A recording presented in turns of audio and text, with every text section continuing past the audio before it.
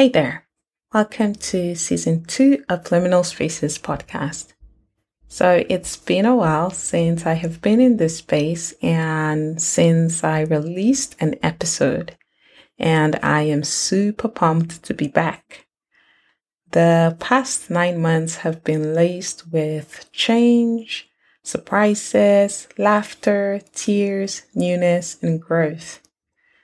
I am one of those people who actually moved their entire lives from one country to another in the middle of a pandemic. And as you can imagine, that was quite an adventure. It was an experience that was painful, challenging, and uncomfortable, but at the same time, it provided me a space to engage and grapple with the theme of season 2. I shared at the end of season 1 that I had a clear theme that I wanted to focus the conversations in the coming season on. And it's the phenomenon of second wind. If you're unfamiliar with what that term means, welcome to the club. I think a lot of people are in the same boat. And I was thinking, actually, why? What is the reason that second wind seem to be so unfamiliar to people? And the reason that I have come up with is because it's something that has become popularly, almost exclusively associated with sports and distance running.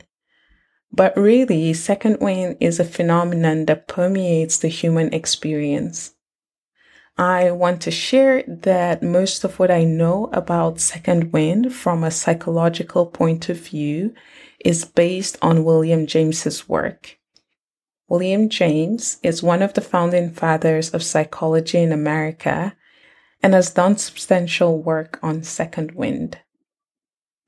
So, what exactly is second wind?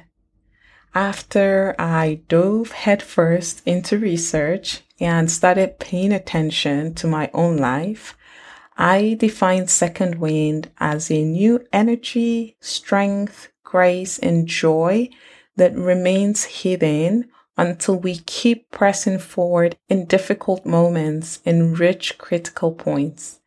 Then suddenly or gradually it shows up and provides freshness and renewal better than we had when we started.